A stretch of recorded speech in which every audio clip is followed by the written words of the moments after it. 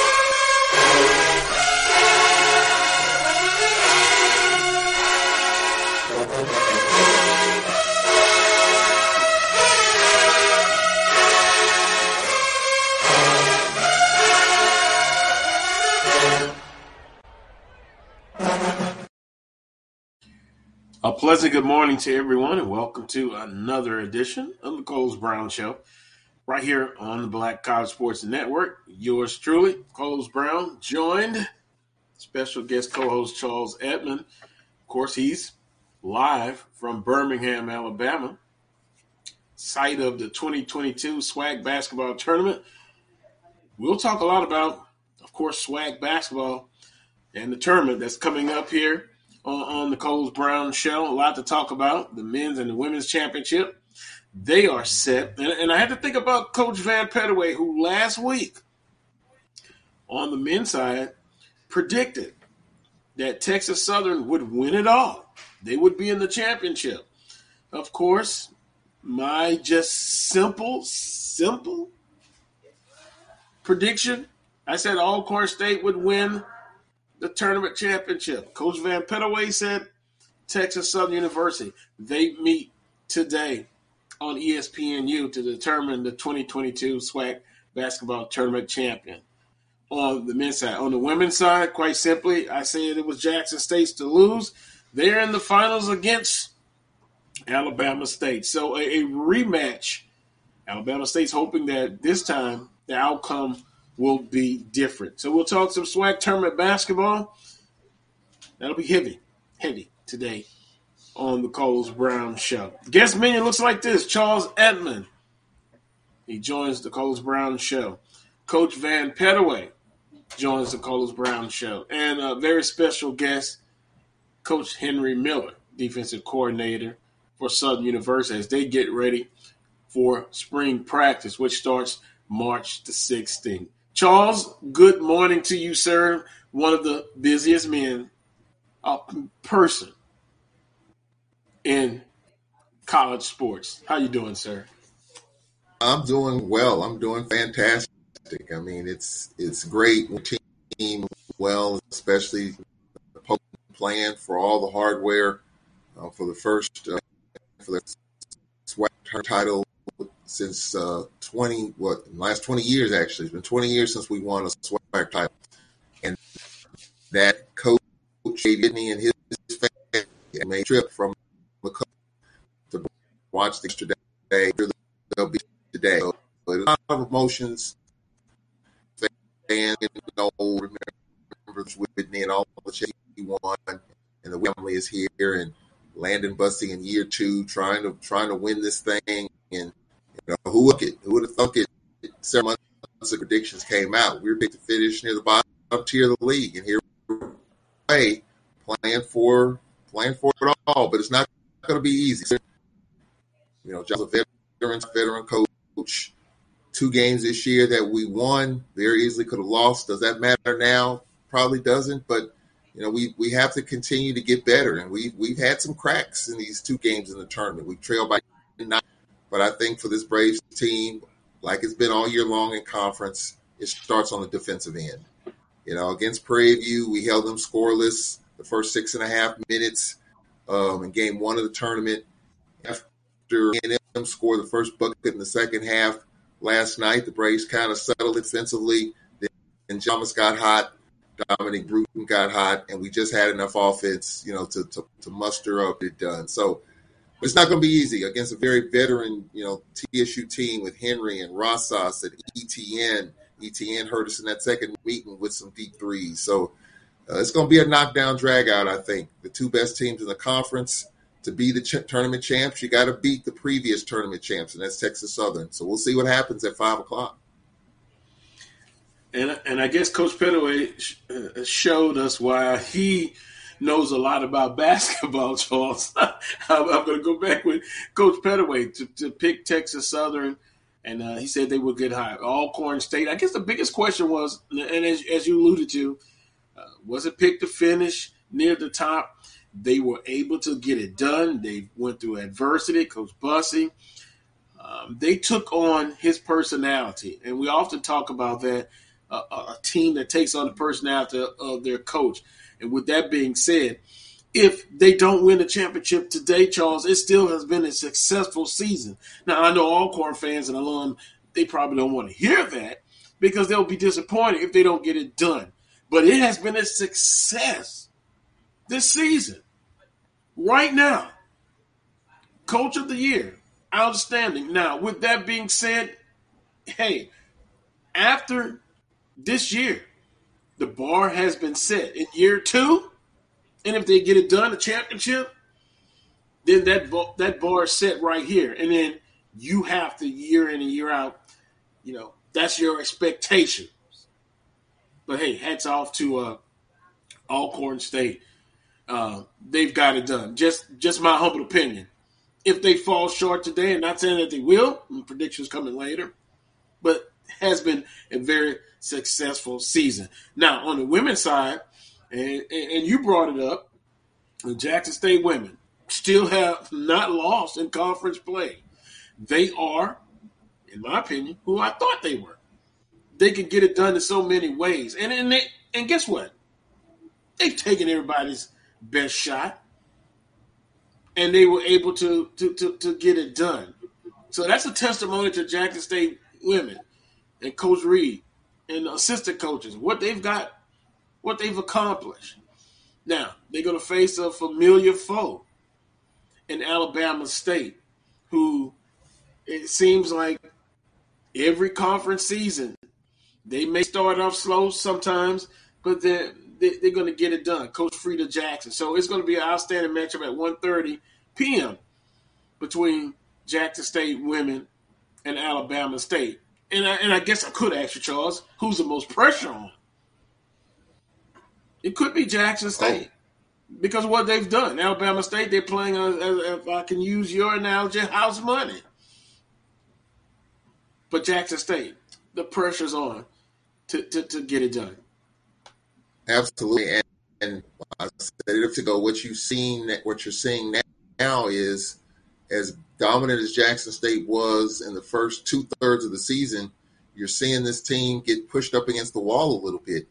Case in point, yesterday, Southern University, 30-28 Southern University, 3 minutes left in the third quarter.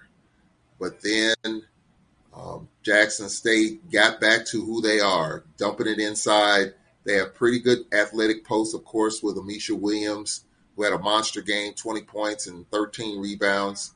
And I just think Jackson State, the last 13 minutes of the game, last 3 minutes of the third, fourth quarter, just imposed their will, especially in the post. Southern could not handle JSU in the post, 48-28 on the boards, and Southern just kind of wilted in the last 13 minutes. So Jackson State, they have all the pieces, and they reflect their coach as well. She doesn't panic, but she knows when to press the buttons to get on their team. She doesn't call many timeouts. But Jackson State's been tested. But I do think Bama State has a team that can match up with them in the post. They have 2 or 3 players in the post that can match up with the post of Jackson State. So now, if you're facing Jackson State, what are you willing to take away? You could double Amisha Williams in the post. You can double their post, but then you got Rogan and those other players that can just knock down perimeter shots. Or do you try to take away the perimeter and just go one-on-one with Amisha Williams?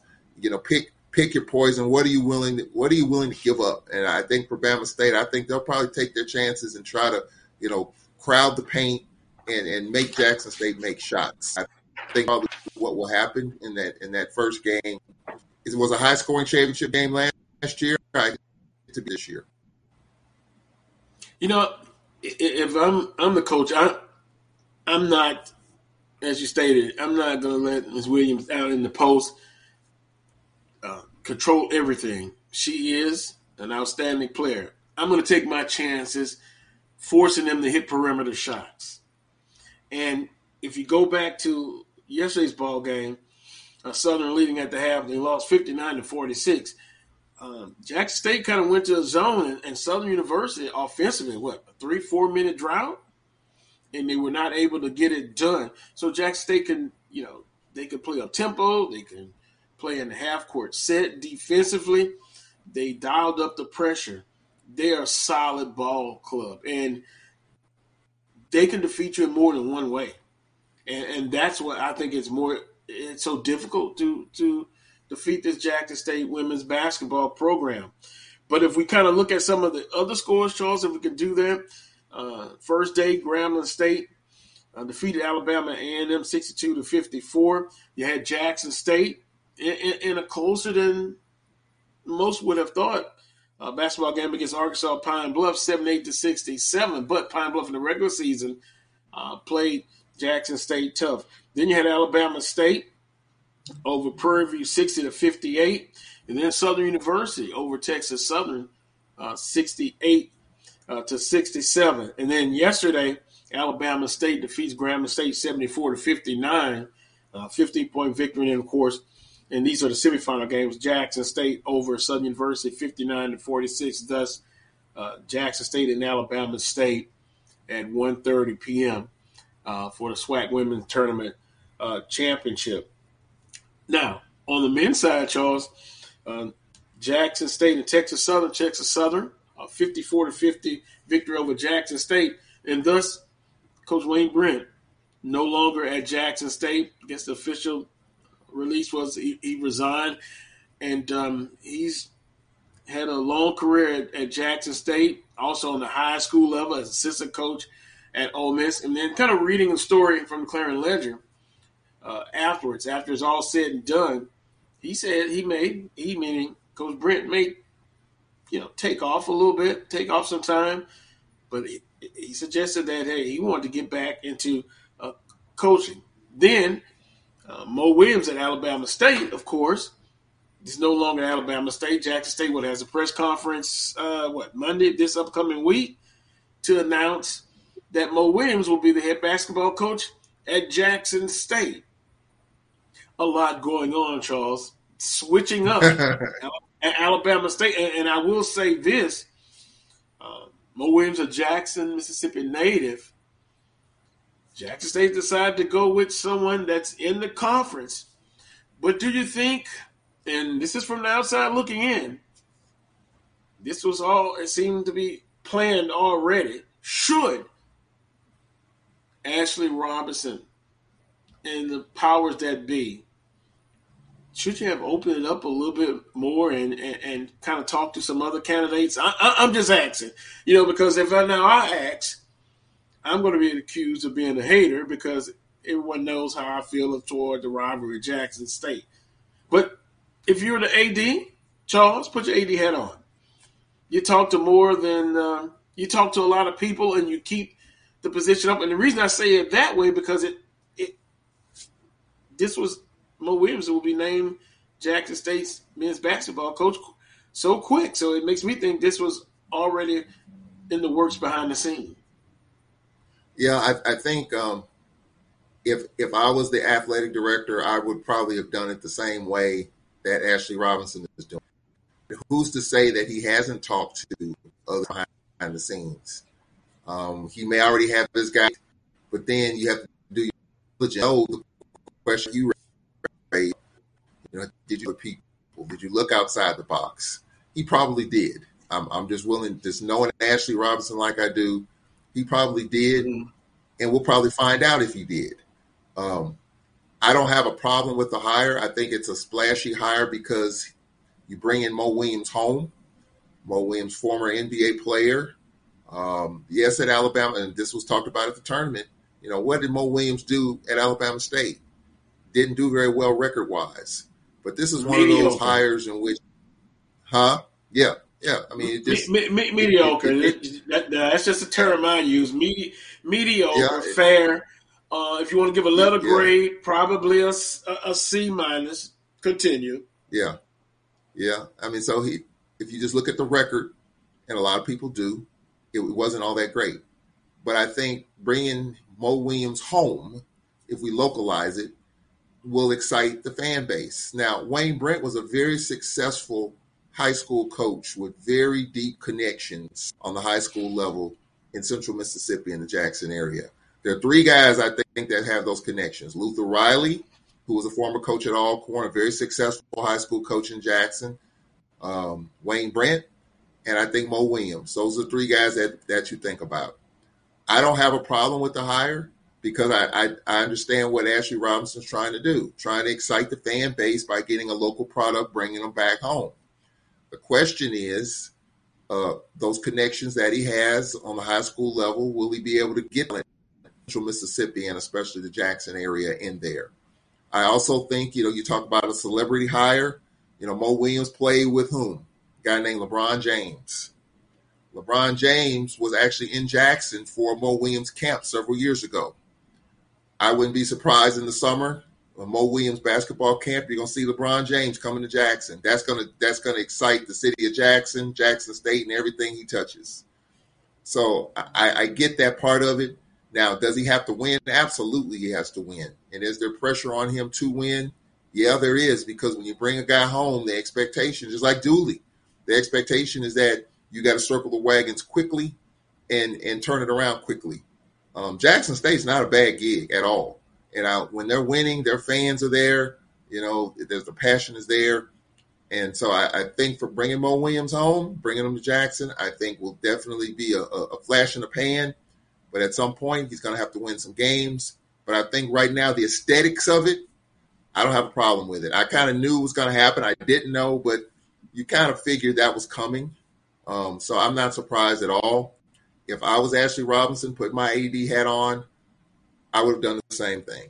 And we'll see. I mean, this is one of those hires in which you look terrific if you get it right, just like Coach Sanders. You look terrific, get it right. But if you get it wrong, you're going to be criticized pretty harshly because Jackson State traditionally has been pretty good in basketball. So I get it. And I think you have to give Ashley Robinson the benefit of the doubt. He's seen to hire some pretty good coaches. He's rolled the dice. He's come up big. And this is one, he hopes to have the same result. Well, common denominator in all of this, you got to win. No matter if it's a splash hire, celebrity hire, I could care less. But what I do care about, wins, winning programs, putting players in a position to be successful, to get their degree. I'm always harp on that. And if that happens, it will be known as a great hire, a very good hire. Now, how will we know that? Time will tell. But I had to bring that up. Coach Brent, he says he wants to coach again, and I think he will get the opportunity to do it somewhere. I don't know if it'll be inside the conference. I don't know if it'll be back on high school ranks. But I believe he will want to get back on the collegiate level. And hopefully he'll have that opportunity. So I just want to say this, Carlos. I was talking with somebody last night who's very familiar with the high school ranks and high school coaching circles in Jackson. And this is a pretty good point. There have been a number of coaches that leave the public school system in coaching and go to the private school system in coaching. And I wouldn't be surprised. I mean, Wayne Brent has his retirement in the state of Mississippi. He has his years in. He doesn't have to work another day for the state if he doesn't want to. But what a lot of coaches do is go to the private school ranks, and that's another way to stay in coaching, because he said he's not done coaching. So I would be surprised if two things happen. He stays in state and maybe works at a private school in central Mississippi in the Jackson area. There's a bunch of them. Or I'd be surprised if he goes out of state and at the high school level there. I don't know if he's going to coach collegiately again. Just my own opinion. I have no knowledge of it, but he might. But I think he's going to go. I think he's going to. High school's pretty comfortable. It's pretty gushy if you get the right gig. Private schools, you get the right gig. It's pretty financially beneficial. So I wouldn't be surprised if he stays in central Mississippi. A lot of academies, high school academies, always looking for good coaches. Wayne Brent has proven he's a good high school coach. He still has those connections. Somebody mentioned that to me, and I wouldn't be surprised if he stays in coaching, maybe back at the high school level, maybe in the private sector. And he's proven he can do that. I wouldn't be surprised if he's back on the collegiate level. But if I were to bet, I would say no. I think that's a grind for him. Young guy, I think he'll probably stay where he's comfortable with, more so on the high school level. I wouldn't be surprised if he's at a private school somewhere in Jackson or maybe in another state. Well, he'll make the decision, but I will say this: he's proven himself on the high school level. I think he wants another crack on the collegiate level, because I'm sure he feels like he can do better. He can get it better. Why not, Coach Brent? Get back on the collegiate level, and let's see if you can do better. I'm sure if you're a competitor, former athlete, former coach, you want to do so. Let me do this, Charles, and then we'll get ready for our first time out. Coach Henry Miller is scheduled to join as defense coordinator at Southern University. First and foremost, I want to say good morning to everyone. Theo, Sherman, G. Boom, Varick, Greg, Johnny, Michael Cavalier. I got to read this one, Michael Cavalier. Good morning, Carlos and Charles. I'm a Jaguar, but today I'm rooting for Alcorn's men and J-State's women, because both won the regular season and deserve to represent the Southwestern Athletic Conference. Wait a minute. Regular season champs? You remember that debate? I will say this, Charles. I'm in the minority. I'm like, okay, they deserve it. They've stood the test of time. They're the regular season champs. Let them represent the conference. Guess what? I had to put bodyguards out at my residence. People were like, you're anti-tournament. You're anti-tournament. Why you don't want the tournament champion to represent it's a debatable situation, but the regular season champs, I get you, Michael Cavalier, Chuck Hunt checking in from Monroe. Charles, it's always interesting when you discuss regular season and the tournament champion, but guess what? Tournament champion is going to represent the conference. So there you go. Regular season gets an automatic bid to the NIT. And for your pleasure, Charles, I looked at the net conference ranking. And I just looked at the last three. You want to guess what conferences are the last three in the net conference rankings? And we talk about goals and getting better. We've talked about it. The Southwestern Athletic Conference and Dr. McClellan wants to see improvement on the conference rankings. You want to take a guess, or you want me to just say it? Enlighten me on that one, because I'm a little bit in a fog on that. Okay, net conference rankings just ranks the conferences where they stand. Number 30 and 32 is last. Number 30 is a conference that you heard about, the Southland Conference. 18 and 82 non-conference record. That's their basketball games out of conference records. Winning percentage, 0.1800. Where's my mathematicians? You could figure that one out. The SWAC is number 31. 12 and 96 non-conference rankings schedule. Wins, losses, 0.1111. All these numbers. Where's my mathematicians? And then the MEAC comes in last at 32. And remember we talked about, and Dr. McClellan also as well, that's the goal to try to reach the benchmark that maybe one day you can get an at-large bid. You can get you just won't be a one-bid league. Well, that's where we're at right now. But then the regular season champs, hey, they're fighting on both women's and men's side to be the tournament champions. So I kind of just looked at that, the net rankings for the conference. So the Southwestern Athletic Conference, the MEAC, and the Southland and the Northeast Conference, they have some work to do. Well, Coach Bussey and I were talking about this yesterday, because we're already kind of, if we do win, we're obviously going to get back and watch the show and get, accommodations ready. And I'm already prepared to go to Dayton. I've already started making my own plans and just trying to get stuff in place. And Coach Bussey said, well, why do you think we're going to Dayton? And, I think he said it in a joking way. I think he knows if we win, that's where we're going. I think, again, this conversation, we had it 3 months ago, Carlos. And, back in November, December, when we talked about these struggles out of conference, I'm saying that, we talked about this. Like, come March, it's going to be a lot of shocked people. And I'm like, why? You got to follow this stuff from the beginning. And, in order to get an at-large, we have to get better and win some of these games out of conference. I'm not talking about playing Arizona and Duke and North Carolina and Auburn. I'm Kentucky. I'm not talking about that. There are enough quality top 50 programs, mid-major, solid, that you can play and have to beat to help elevate the whole conference, not just Alcorn, not just Texas Southern, 1 through 12, all the way up and down the line.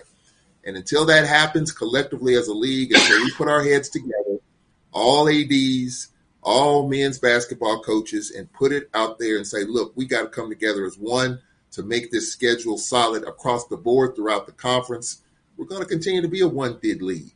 I would love to see it at large bid. I would love to see it in baseball and in softball and in basketball. I would love to see that, but it's not happening. And the reason is because there's too many mandates in terms of bringing in money for guarantees to help fund your program. And so when you do that, when you got to bring in $750,000, you got to play top 15, top 20 teams most of your schedule away from home. Those are it's all about money. I mean, so that's the bottom line. If you want to make less and play a tougher schedule or a stronger schedule throughout the conference, you can do that. But I think, that hasn't happened and it probably won't happen. So, somebody brought up a point. I think Jackson State basketball brought in like $800 in guarantees this past season. A reporter was talking to me about that last night. So, they're playing. And Jackson State plays a pretty good schedule, by the way. They don't play the Dukes and the Kentuckys.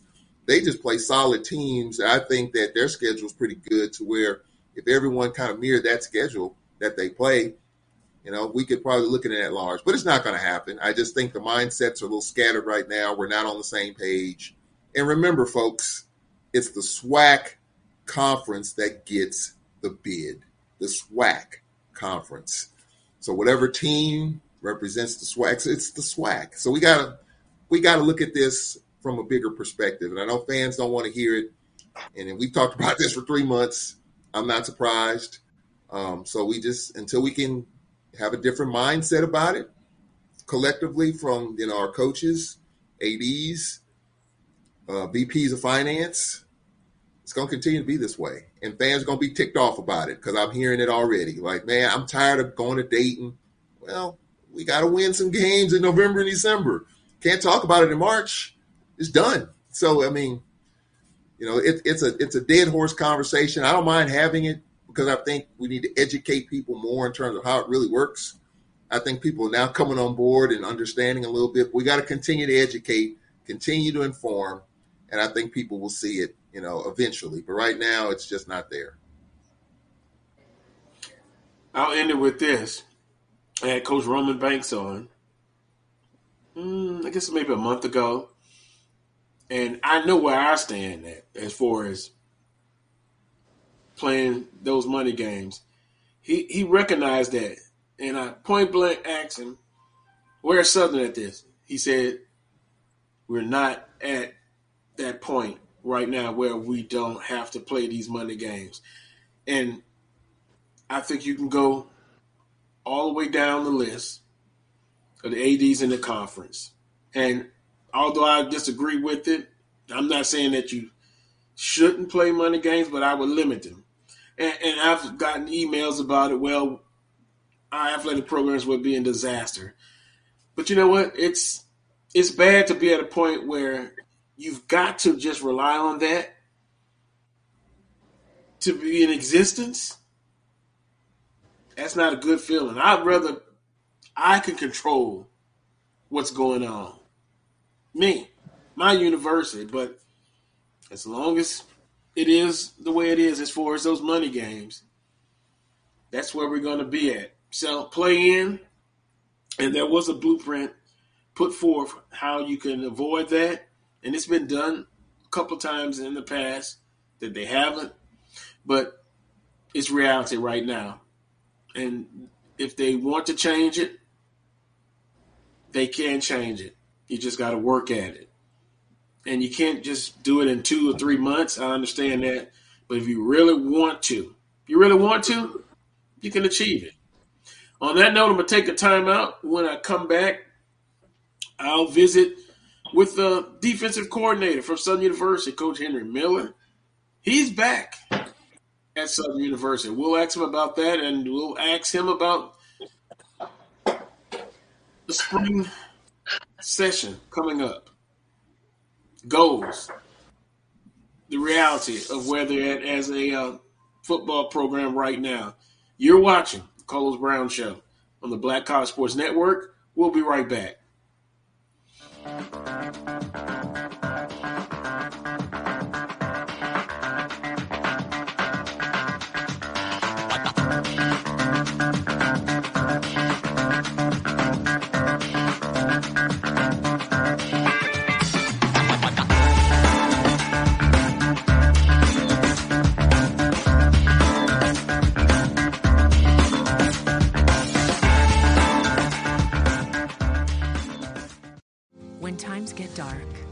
See the help that's all around us. Let 211 be your guiding light for mental health and other resources. Call 211 or visit 211.org. The Sweet and Smoky Salmon Rub infuses smoked black pepper with dehydrated maple syrup, pink Himalayan salt, ginger, thyme, mustard, and more to make a sweet, savory rub. Perfect for salmon, trout, and other delicate seafood. Have you had your Earthblend coffee today? At Earthblend Coffee, we take pride in offering you the very best of beans across the world, blended and roasted to perfection, giving you superior quality and satisfying and flavorful taste. Experience the world in one cup with Earthblend Coffee.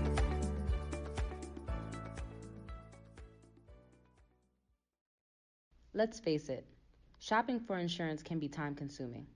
That's why when it comes to your auto, home, and life insurance needs, make things simple and trust the experts at Allstate.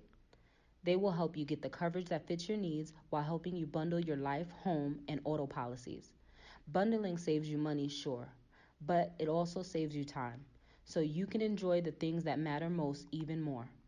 Contact me, Tammy Haynes, your local agent, for a free personalized insurance quote. Allstate, are you in good hands? From novice to aficionado, find yourself here. High quality cigars plus personal customer service. Slow Burn is Waco's only mobile cigar lounge, featuring a meticulous, curated collection of premium cigars. Visit our website, www.slowburnwaco.com. That's www.slowburnwaco.com.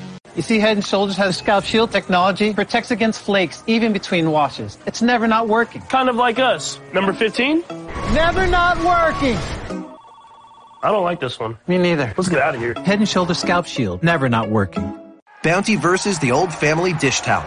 Drying with a fresh sheet of Bounty leaves your hands cleaner than a used dish towel that can carry and redistribute food residue. So ditch the dish towel for better hand hygiene. Bounty, the quicker picker-upper. Follow the Black College Sports Network and all of our shows on YouTube. You can find us at MyJBN Online and on all social media at MyBCSN1.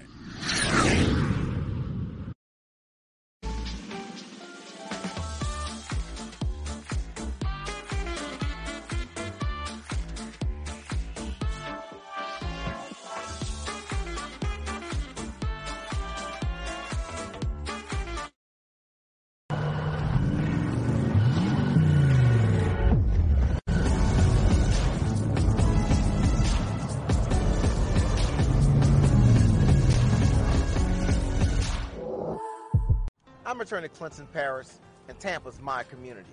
I grew up here, went to school here, and my wife and I make our home here. What makes Tampa special are its people. So when I represent someone injured in my community, it's personal. Call my office and speak to a real lawyer and not some referral service. I will fight the insurance companies to get the settlement that you deserve. At the law office of Clinton Parish, we take the pain out of being hurt.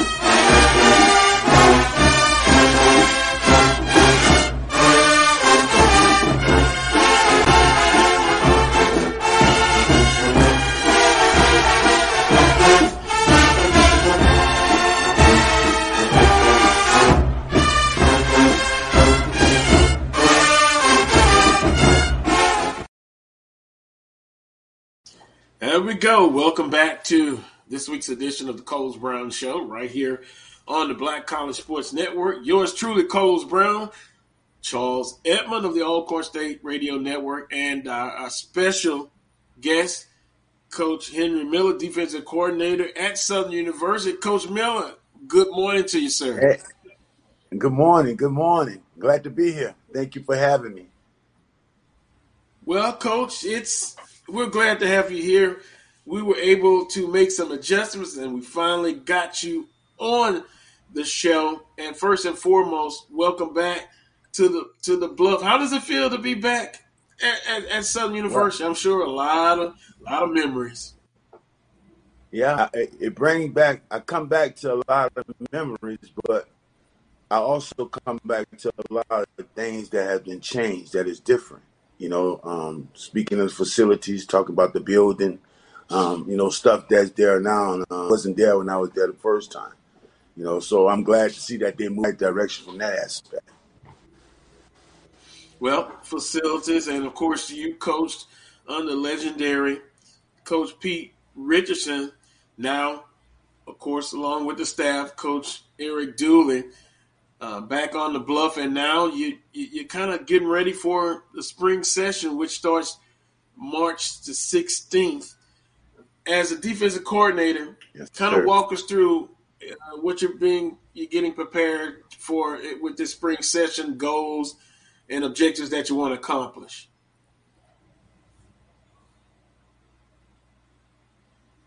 Okay. First of all, I want to just talk about Coach Richardson.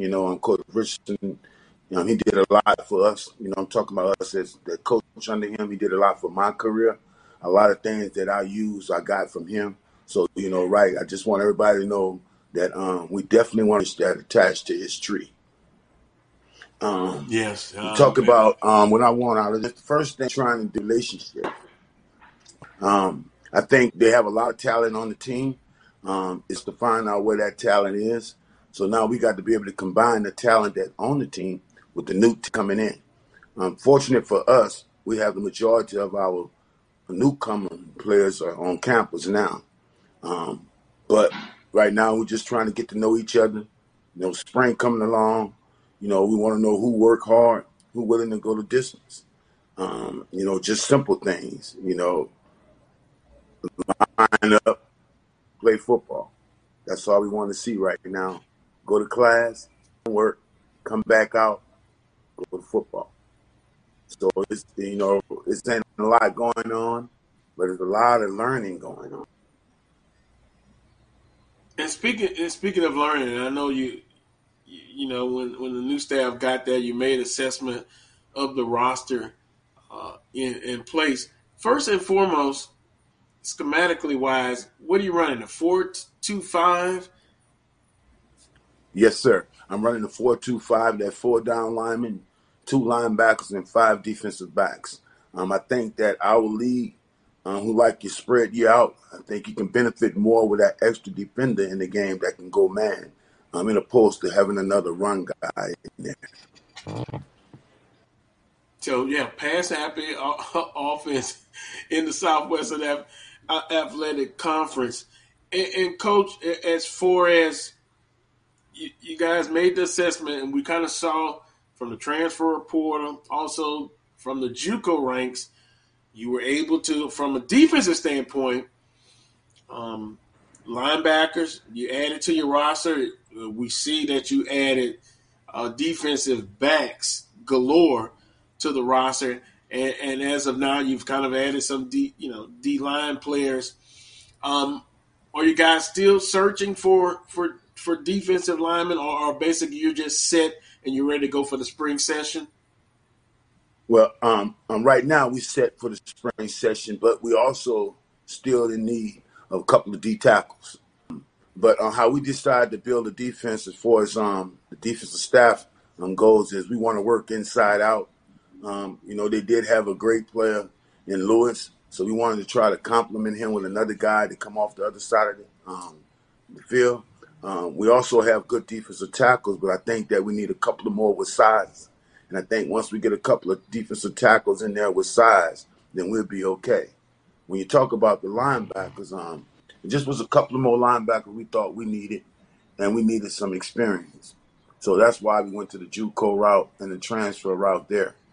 The guys that we have can play, and we're looking forward to them competing.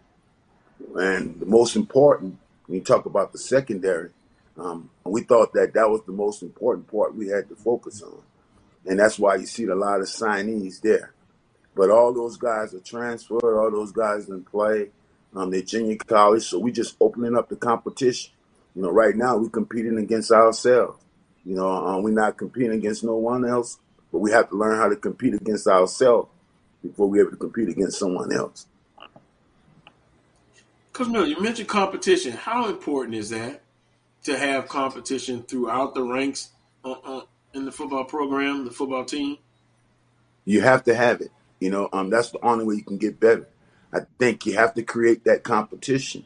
And most important, the players have to buy in, to the competition. They have to buy into, my belief. My belief is strength is in numbers. So you want to be able to play a lot of guys, because a lot of guys you can play, and a lot of guys that know how to play well. I think you have a great, defense, because you keep your best players fresh. That's interesting, Charles. Coach Miller talks about keeping them fresh and not only quality, but quantity. And it seems like more so with quantity, you play more people, you keep people fresh. And in this league, Coach, you see the explosive offenses, the quarterbacks. How important is it to have a spring where you accomplish the goals, and then after the spring session, how important is it to then develop the team defensively going into fall camp? It's very important, especially this spring. Right now, they're getting to know, learn the scheme. They're doing the new scheme.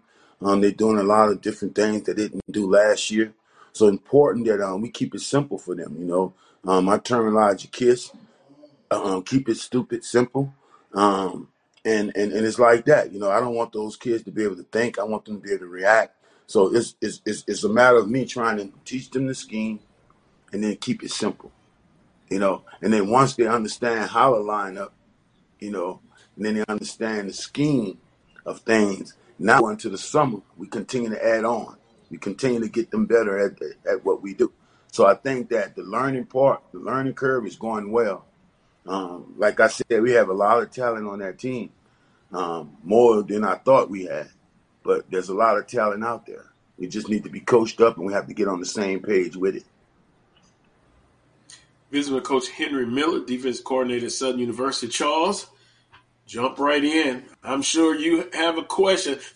Now Coach Miller, he's Alcorn State guy, so just kind of watch him. No, I'm just kidding. Go ahead, Charles.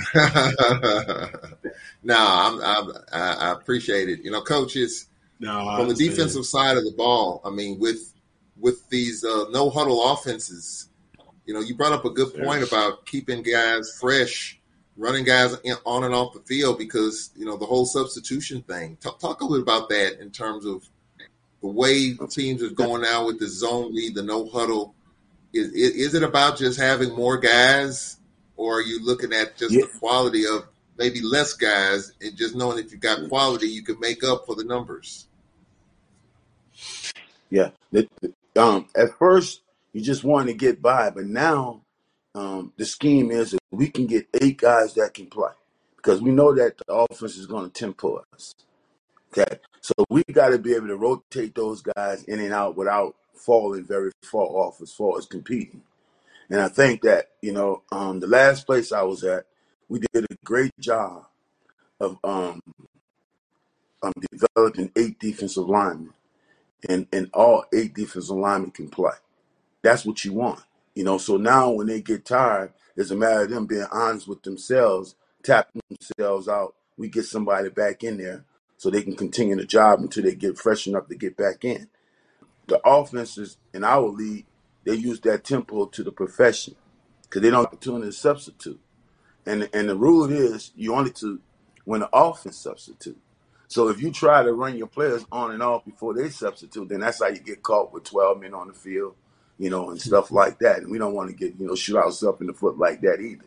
So we got to be cautious of when the offense substituting, and then our guys got to be in enough shape to last until we're able to get them out of there. Visiting with Coach Henry Miller, defensive coordinator at Southern University. Second go around. Now, wait a minute, Coach. Earlier I asked you about things that changed as far as facilities and on the campus. What about Baton Rouge, the city itself? Have you gotten a chance to kind of look around, or it's just been I've been doing a lot of work at Southern University. Any changes in Baton Rouge? It's crowded here. Wait a minute, Coach. You were in the Houston greater area. It wasn't as crowded as it was when I was here the first. Yeah, but man, I just don't remember. Put out here in Baton Rouge, I'm the traffic. I just don't remember that. Don't get me started. Don't get us started on the traffic. Yeah, I mean, I just don't remember that. That's it might have been there. I just don't know. No, I understand. Coach, talk about your defensive good staff. To come home. Yes. Yes, sir. Yes, and my thinking when I came back here, sometimes, to change the culture, you have to bring culture back. And that was our thinking. That was what me and Coach Dooley thinking. So, when we started looking for a defensive line coach, and me and Coach DeMarcus Miller always stayed in communication. He was in the Houston area coaching high school football, where he was the defensive coordinator at Kipner High School for many years. So me and him, stayed in touch. So when the opportunity came, I mean, it just, for me, it was a minute, to bring a guy like DeMarcus Miller, a.k.a. Boo Boo, staff, as the defensive tackle coach. And then we have a defensive end coach who's from the Baton Rouge area. His name is Alan Clark. He trained guys. Not only did he train high school guys, He trained college guys. He trained NFL guys. My GA at the other school. And when I tell you this, a young man with a lot of passion for the game, I just couldn't see myself not hiring him because I know that he has so much to bring to the game. And you just want to give a young man like that an opportunity, to show the world what he can do. When you talk about the secondary, well, everybody know who he is. He's another legendary guy in a different area. He played in the 90s, in the early 90s. Boo Boo had played in the late 90s, early 2000s. But, they both was superstars during their time. And you talk about Sean Wallace. Sean Wallace, a guy, me and him have a mutual friend in Aeneas Williams. Aeneas Williams gave a call, and it was just a no-brainer there as well. Come out like Aeneas, me and Coach, highly of Sean. I know of him, but I didn't never let me and him sit down and talk about the job. And he's just a guy that you really want to have on your program. To him, it's exciting. It's the best job in the world for him to be able to come back and coach at Southern University. And last but not least, when you're talking about the linebacker coach, you're talking about a guy that's been at Southern University for, I think, 14, 15 years, something like that. Another guy that was the defensive coordinator here at Southern back in our first thing together, and it was reversed. He was my defensive coordinator, and that's Terrence Graves. Bring a lot to the table, experienced guy, been around this league, done won championships in this league. So when you talk about the staff that we assembled, we think that we got the right guys because, like I said earlier, they wanted the culture back at Southern University. So if you're going to bring the culture back and you want to change the culture, then you got to bring those guys that know about the culture back because they know what it means to win. They know they already know what it feels like when you don't win as well. Visiting with Coach Henry Miller, defensive coordinator at Southern University. And, Coach, when we're trying to set up this interview, and sometimes some of the best conversations are when you're just talking. Your relationship, you mentioned about Fred McNair, and you guys go way back. Talk about those relationships that you guys established with other coaches within the conference.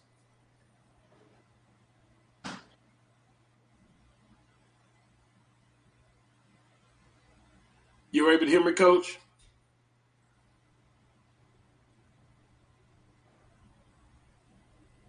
I think we may have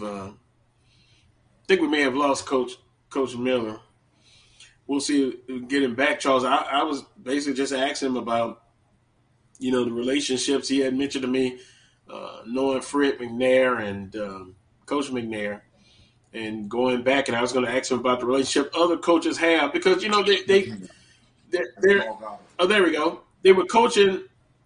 Yes. They're coaching against each other, but they also have. Yes, sir. We hear you, Coach Miller. I was asking about your relationship with other coaches in the conference, like with Coach McNair. You know him personally. Yes. You guys compete against each other, but you also know each other from a personal standpoint. Talk about those relationships.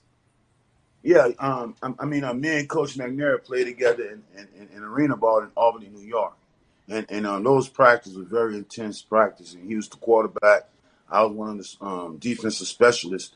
And I used to always want to, try to trick him to throw the ball in certain places, and he used to always look at me like he's going to throw it there and throw it different. So in a different place and then start. So, me and Fred always like to be in that position where we challenge each other. He knows that I'm going to try to, put him in a position where I can be successful. But at the same time, he know me. I know that I got to watch out for him. He'll make me think that he don't see what I'm doing. But at the bottom line, he know what I'm doing. So you got to watch out for that. You got to be careful when guys that know you and you coach against them because now you got to be certain that your tendency doesn't stand out as much when you play guys that really know you. Charles, you have a question or two? Yeah.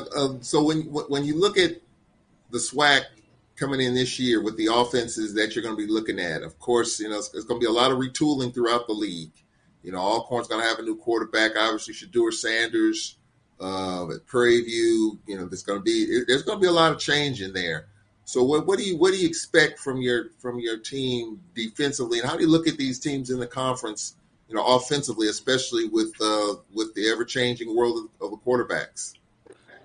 Explosive. I think each week is going to bring on a new challenge. I think the offensive coaches in this league, they throw the ball everywhere. They open you up. They run the ball as well. They also make you defend every guy in this league. Most conferences, they don't throw it to the running back. But in our conference, they throw it to the running back, and they throw it to the running back a lot. In other conferences, the quarterback doesn't run the ball. In our conference, the quarterback runs the ball and runs the ball well. So when you're defending our offense in our conference, you got to defend all 11. You got to defend every yard and every inch, because our offense that we face, they attack every yard. They attack every inch, and they attack every area with whatever guy that you don't have covered.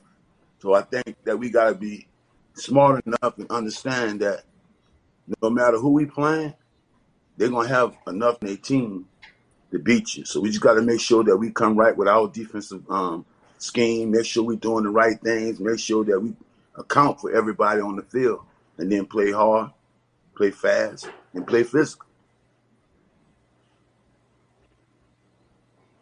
Charles, where have we heard that before? Fast, physical. And there is a lot of pressure on defensive coordinators and the defensive staff coming into this conference. But, Coach, with that being said, how do you actually break down, say, the offense of your next opponent? Say like you, after game one, Saturday night, it's over with. Walk us through it. Sunday, will you guys meet as a staff? Saturday, or is it Monday? Go ahead. Well, Saturday, after the game, Sunday, you on the game that you just finished, you break it down, you grade it, you get it set up for the players to watch, and then you're on to the next game Sunday. Monday morning, you're working on the game plan. Okay, and in that game plan, you watching. If it's 2 games that they played and they have filming, then we watch every game that they played with film. And if they didn't, then we'll go back a game, only 1 game last year, just to watch and see if everything holds up. Tuesday we added. We got the game plan in. We got everything in. We're meeting with the players. We putting it, we giving it to them. We giving it to them in practice. They're working it hard in practice. Wednesday's another work day. Thursday's a mental day. We don't do a whole lot of practice. We do what they call a walkthrough. Where Thursday, all we want to do is make sure mentally that they understand what we're trying to do that coming Saturday in the game. Okay. Friday, what we call Fast Friday, is when we line up, go through a whole tempo of a game in Coach eyes. Saturday, we ready to play. Wow. That's interesting. And when you look at how you just laid it out, tell us about Coach Dooley. Now, Coach Dooley is his own offensive coordinator and head coach. Come on, Coach.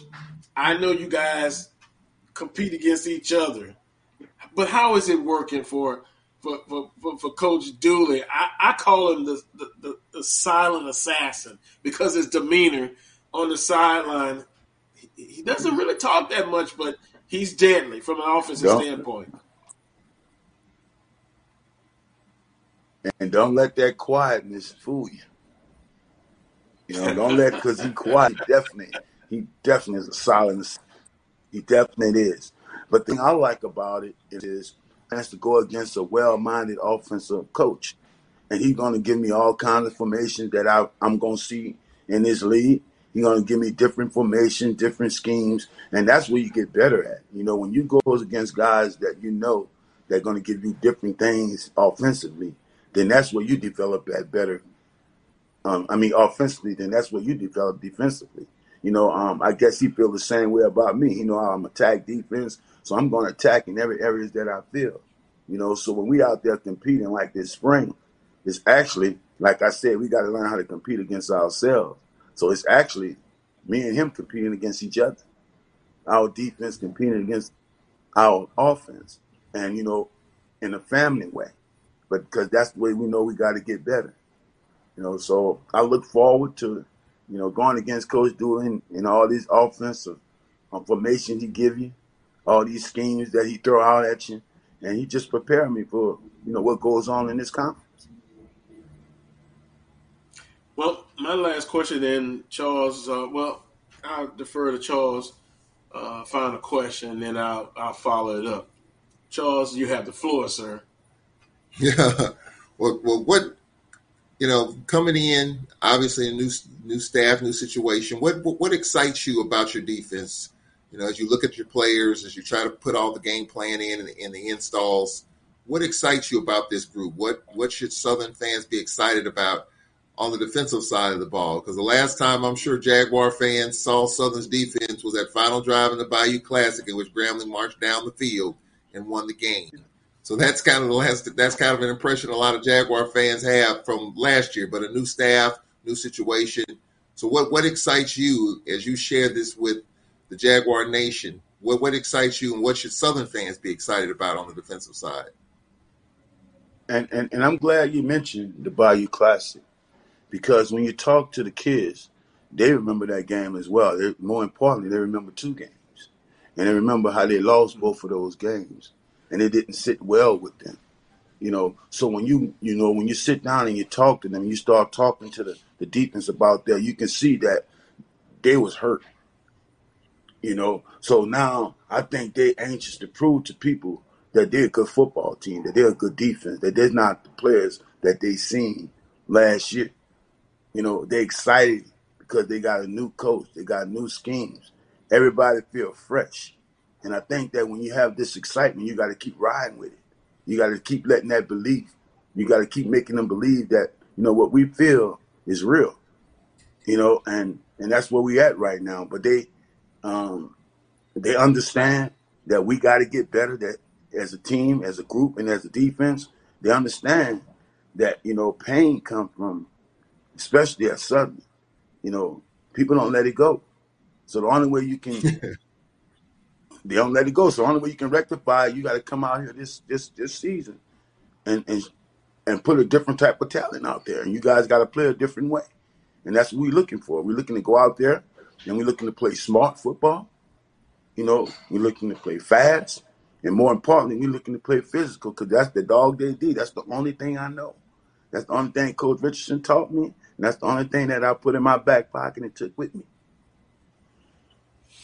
Coach Miller, have you had a chance to talk with Coach Richardson on a personal note?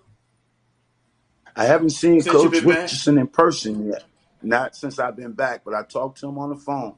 And, but we all getting together soon, to talk with him personally. And, because, he want that.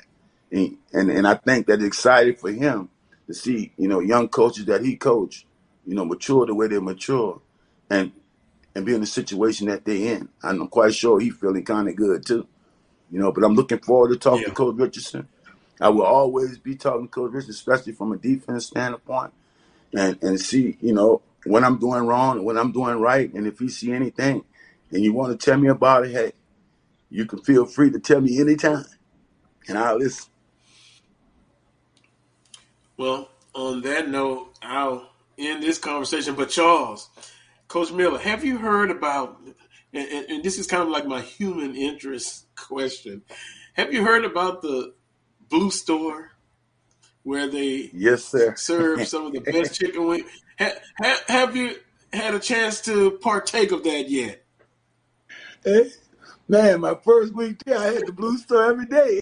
I had to cut myself off from the Blue Store for a while. I'm not on for another 2 weeks. Here's what I want to do. When we get an opportunity, Charles, you're in Baton Rouge, me, you, Coach Miller, we're going to partake of, and I can't say it too loud, of the Blue Store chicken wings. Charles, I'm sure, and maybe we'll throw some crawfish for you, Charles. Yeah. Charles, you know you love it. Tell you what, let me know when it's going to be so I can get an exercise in. Yeah. I tell you, man, I went to that Blue Store. I went to that Blue Store the first time we came back. They took us to the Blue Store, and I've been at the Blue Store that whole week. I had to stop myself from going to the Blue Store. I wonder if you could put it. It's crazy. I understand, Coach. I wonder if you could put away more chicken wings than Charles and crawfish, because I've seen Charles destroy some crawfish. So if you could put them down like Charles does, I think I'm going to bring some extra cans. That might be a good competition right there now, because I can eat some Blue Store wings, man. On that note, Coach, we appreciate the time. And, hey, spring practice is about to start March 16th.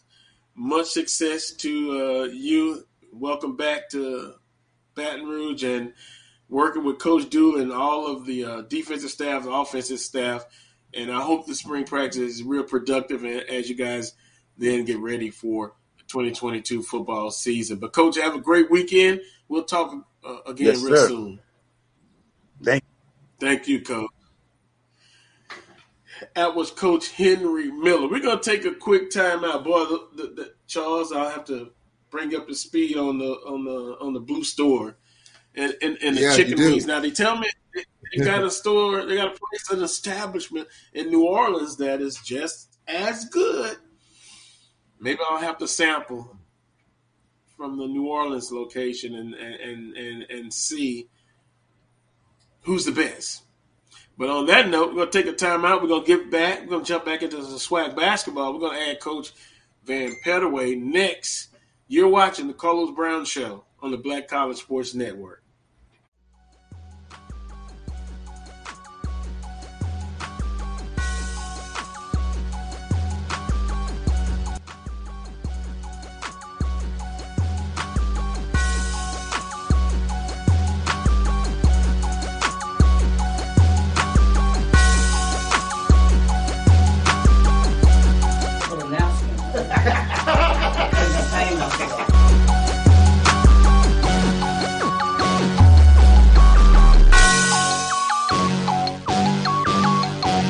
It's never too early to plant the seed, to share the tradition, and instill a sense of pride in your HBCU with your little ones. HBCU Pride and Joy Children's Boutique helps you share your school spirit with a wide selection of adorable kids apparel and accessories officially licensed from your favorite HBCU. Visit HBCUPrideJoy.com and follow us on all social media at HBCU Pride Joy on Facebook and Twitter.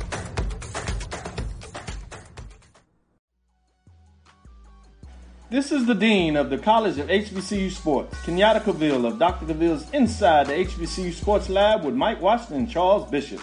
Come mix it up in the lab where the course lecture is in session every Tuesday from 6 o'clock p.m. Central Standard Time on Facebook Live, YouTube Spreaker, or the BCSN app, as we discuss all things about the HBCU sports culture, including exploring the week that was in the sporting HBCU diaspora, as well as the upcoming week of HBCU sports. With me, the Dean, the College of HBCU Sports, on Dr. Cavill's Inside the HBCU Sports Lab with Mike Washington and Charles Bishop. Course lecture dismissed.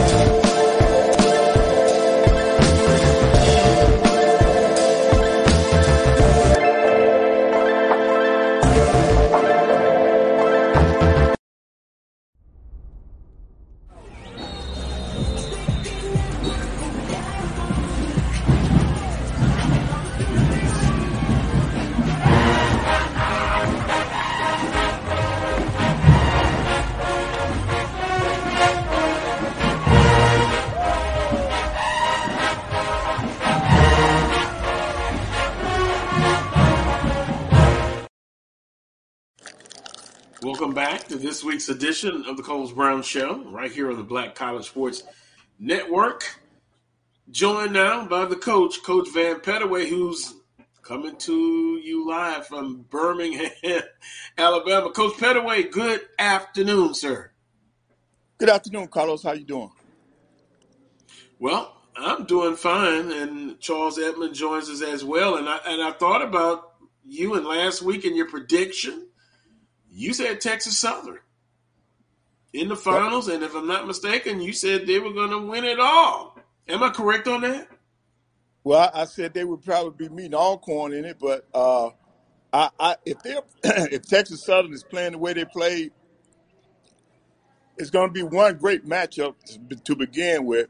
But I think with their depth, they might be able to squeeze it out. Now, I do realize that Alcorn has beaten them twice this season. The scores were close. I had them written down, and here we go, 73-72 in Lorman, and then 75-72 out in Texas. So those were close ball games. I did get a chance to see one of them live. So I'm not sure, but I still think Texas Southern, with the way they're playing right now, that they'll squeak it out. Now that's interesting because then that means if Alcorn wins today, that's 3 straight, right? 3 times they faced them, 3 times they won, correct? Charles? Right, well, Alcorn has to go for the Triple Crown today. Well, I would normally say, Coach Pettaway and Charles, that it's tough to beat a team 3 times. But guess what? It happened in this tournament. Southern and Grambling State, and by the way, I had my question down, and Charles know where I'm going with this, but I'm going to ask Coach Pettaway, but don't let me get sidetracked here. It can happen because we saw Grambling defeat Southern 3 times at Grambling was the largest victory. But then at Southern, it was a last-second shot, and then, they defeated Southern again by a close margin.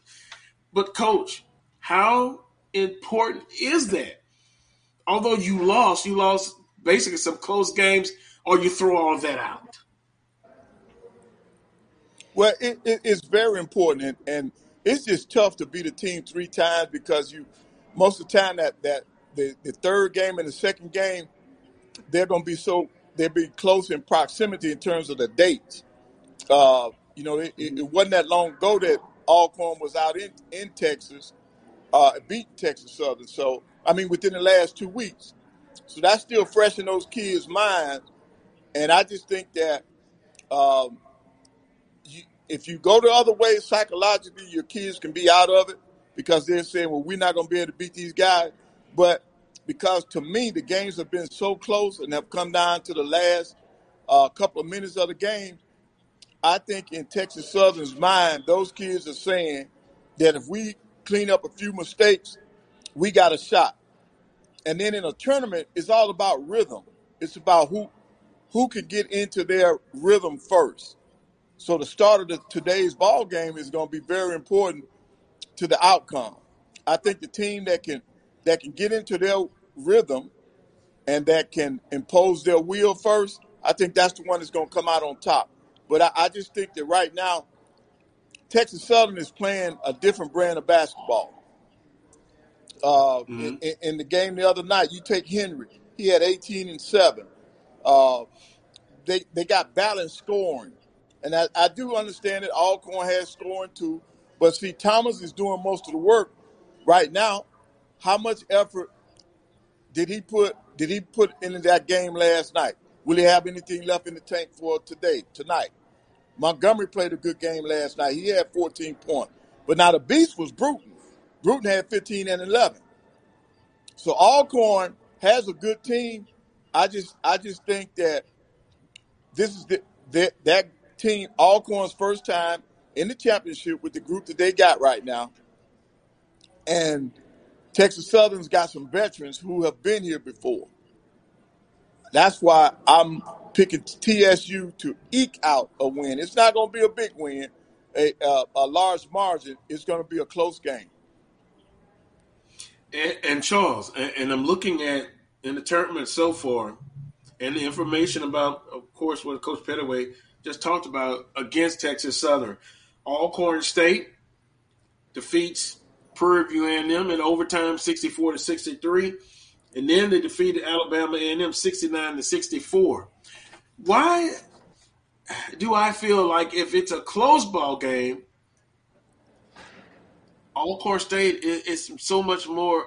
They're very effective. Let me put it that way in close ball games, and also, guys, this team is taking on the personality of Coach Bussey. They're mentally tough, and Alcorn State, if it's close, they win those games. Charles, based on what Coach Pettaway said and what you said earlier in the show, I think we're looking at a close ball game, and I think it is just going to be a barn burner. It is going to be a terrific matchup. Well, I think to Coach Pettaway's point, you got two things going. Texas Southern is tournament tested, and the Braves are battle tested. Yep. So where does the gray area come in? Texas Southern's been here before in this tournament, grind them out games. They won it last year. But the Braves have had so many close games, including 2 with Texas Southern, the Prairie View game, and obviously Alabama A&M. The one thing that the Braves have been able to overcome, and I think Coach Pettaway brought it up, the Braves have gotten off to shaky starts in these 2 games of the tournament.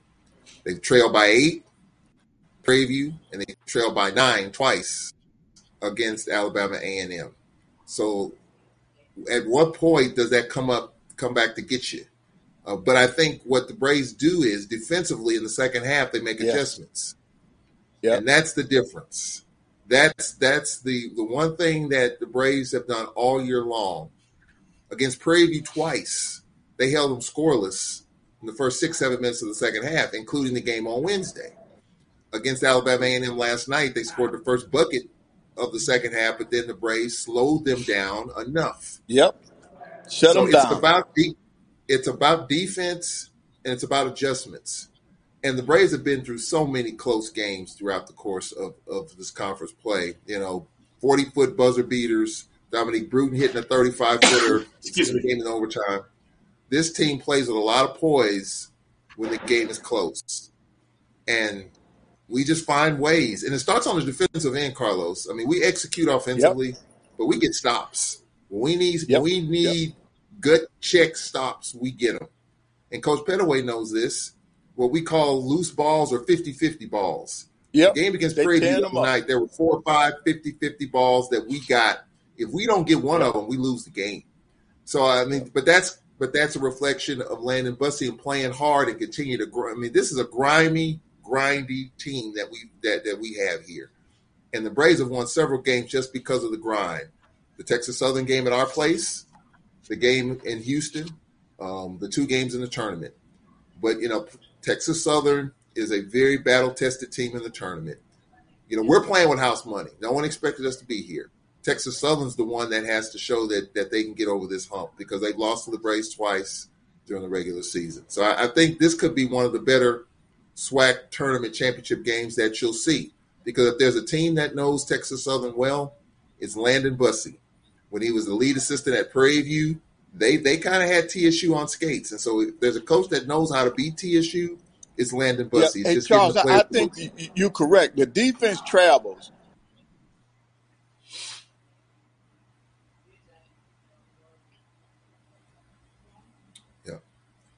Yeah, defense does travel. You are correct. Yeah. I think Coach Pettaway may have frozen up there. And so that's the reason why the Braves are here. Offense, and Landon Bussey even admitted that we haven't shot the ball well here in this tournament. We shot 35% in the first half yesterday. We shot 30% against Prairie View. We had a great second half execution-wise last night. But we haven't shot the ball well. We missed 12 free throws against Prairie View. We were very fortunate to win that game. We kind of stumbled with a few misses down the stretch last night. So, but defensively, if you play hard and get more possessions, you get more opportunities. And that's where the Braves are right now, especially in the second half, because there's been so many games in which we've locked teams down, We found our offensive rhythm. But we have not started out in this tournament fast. And that's what Landon Bussie wants. Start fast and be dominant. Be assertive and be dominant from wire to wire. Other than the Pine Bluff game, the last regular season game of the year, we scored 100 points. We won by 27, I think it was. Other than that, we haven't had that. And I think that's what Landon Bussie is looking for. And, man, if he gets it tonight in the most important and the biggest stage of the season, I mean, that'll mean mission accomplished and all the grit and grind and all the fussing that he's done all year long. And the tears. You saw the interview. He was in tears the other night after beating his former team. All of that is well worth it. But it's not going to be easy because, Texas Southern's coming for us because they felt like they could have beat us easily in those two games. And they let the regular season championship get away. So Texas Southern's got a lot of incentive. We just got to match that energy coming up at 5:30. And, I said earlier, and I'm going to repeat it again, if Alcorn State falls short, they've had a very successful season regardless anyway. And I know that might sound cliche-ish, but they were not expected to do this well. And then in year 2, if they do win the ball game, regular season champion and then tournament champion, that's a tremendous feat. Now, I guess if you would ask Coach Bussie, I'm sure he figures, hey, that was my goal to win a championship. And he's won it. If they're successful today, he wins it in year 2. And then also, I'm going to go back to the point that you made, defense, and defense will keep you in ball games. And you've seen that with Alcorn State. My question today is, if they get off to another slow start, will they be able to rely on their defense? Will this come back to bite them starting slow against a Texas Southern team that's hot right now, Charles? I think if they start off slow and if their defense is solid, I'm going to say they will stay in the ball game because it has been proven that it has not been proven that it hasn't happened yet. There's only been one game that I think that we did not just get it done defensively, and that was the Grambling game at home. We lost by 7 at home. We didn't play very well. We didn't defend very well. Grambling beat us by 7 at our place. Since that game, we have really done a nice job defensively to keep us in games. Now, we've missed free throws. We've had turnovers, but our defense has been solid all year long. And so I think if we do that again, and if we hold Texas Southern in check again, and I was very surprised that Texas Southern beat Grambling, my alma mater, the way they did in the second half. I mean, there was a lot of low-scoring games in the tournament, and Texas Southern comes out and scores almost 80 against Grambling. I mean, Grambling just kind of fell off the map in the second half. Texas Southern pretty much dominated. That can't happen today if the Braves expect to win this game today. We got to keep the game maybe in the 60s, maybe low 70s. But if it gets mid 70s or higher, I think it's going to be tough. I mean, because there are players right now, Carlos, that haven't stepped up offensively as of yet. It was Dominique Bruton that was dominant last night. Justin Thomas, he was dominant. But we haven't seen Linnell Henry, the Prairie View transfers, won 3 championships with 2 different teams. We haven't seen Linnell Henry step up. We haven't seen Otis Walker step up. Keandre Montgomery had 14 in the first half, but didn't play at all in the second half. So we're still waiting on 2 or 3 guys to step up and have their best games of the year. Agnew, our senior center, had a great first half and got key rebounds. So there's some guys that we're looking for still in this tournament to put the ball in the bucket. But if you can defend, and Landon Bussie talks about this, and I know fans might not like it, but he doesn't, and he has said this on record, he doesn't really care a whole lot about offense. But you look at this Braves team, they scoring points. But when you get stops, but Charles, let other Charles, away. Don't you think they're doing it all? They're scoring a lot of those points off their defense. Off their defense. Yes, right. Absolutely. Yeah.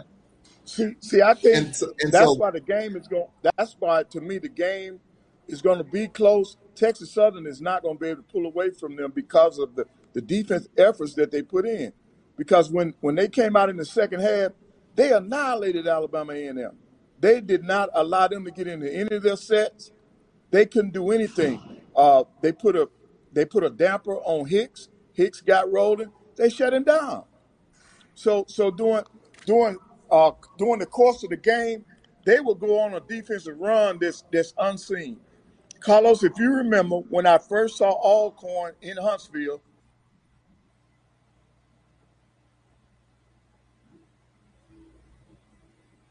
I think it's signal in the arena. You there, Coach? Charles, I think he was going to a great point. Oh, there he's back again. Coach Pettaway. I'm sorry. So yeah. Can you hear me? Yes, sir.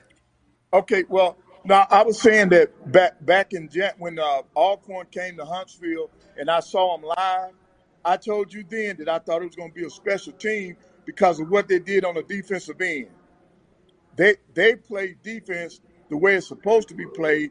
That's the way when Prairie View won those championships and he was there, that's the way they played defense. And that lets you know that was Coach Bussey. That was his mark on that team because he's brought the same thing to Alcorn. Prairie View didn't play that way this year on defense. Or last year, to be honest. Excellent point. So we give the kudos to Coach Bussey. When at Prairie View and now at Alcorn State, he's brought those same defensive principles to Alcorn State.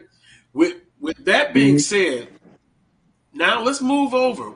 We've identified Alcorn, of course, and Texas Southern in the championship.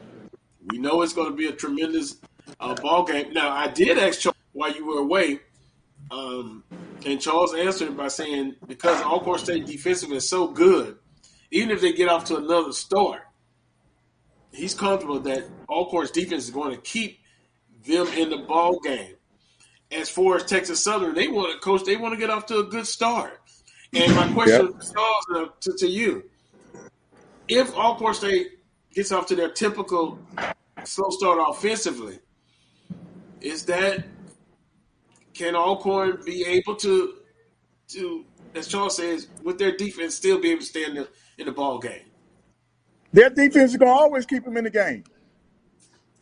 The defense is going to keep the game close enough to where they can still recover. They're not going to get blown out. They're not going to get so far behind that they can't make a run because of what they're doing. Okay. Well, I think I got the gist of that. Charles, he's in agreement. Defensively, because of the way Alcorn plays, they're going to always be in a ball game, even if they get behind early. Let's say they're down 13-4 or 17-6. Just putting it out there. Defensively, they're so good, they're going to be able to stay in the ball game. And if you just look at just the regular season, the games that we lost were by one possession with the exception of one game. That was the Grambling game. We lost by 7.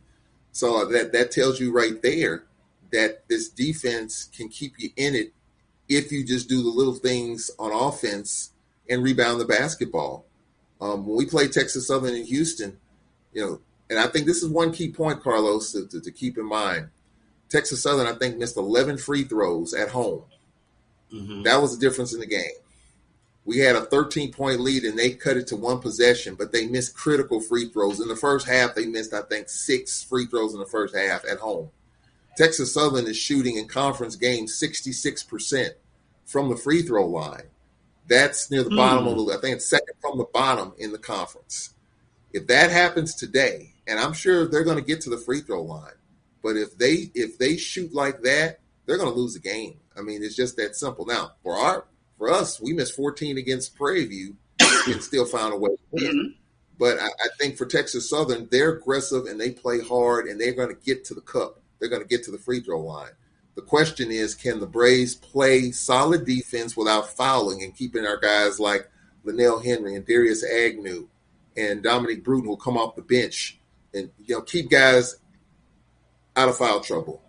I think that's going to be the key. I think even after a shaky start, I think we can recover if we can get some stops.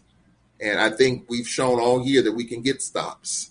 The question is, can we stay in contact? I mean, I think if you look at conference season, I looked at it the other day, I think the most that we've been down was Grambling. I think we were down 13 against Grambling at home. I think that's the biggest deficit we've had in conference games all year. That says a lot about how the Braves just kind of stay with it and hang in there. That's not a big deficit, but 13 points is the biggest you've been down in conference. I think that says a lot. And for TSU, who has the height, the athleticism, the experience, for the Braves to go toe-to-toe with that group, considering, we haven't been in this position before, I think it says a lot.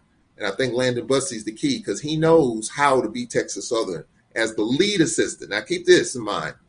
Landon Bussey was the lead assistant at Prairie View. And I can share this story with you. The first time last year when Prairie View came to Alcorn, the day of the game, the shoot-around, I was setting up for the game, and Landon Bussey was sitting in Prairie View shoot-around. Coach Smith didn't, and Coach Smith was not happy with the way the shoot-around was going. He was talking about his system. You guys got to understand the system. Nobody cares about the system. And he pointed at Landon Bussey. This system was built by that guy, and he pointed at Landon Bussey. The system that Prairie View has now, Landon Bussey built that system. So he knows, he knows how to get this thing done, and that team knows how to beat Texas Southern. Prairie View knew how to beat TSU when he was there. And so I think it's just the matchups. I think it's just playing hard and continuing to grind.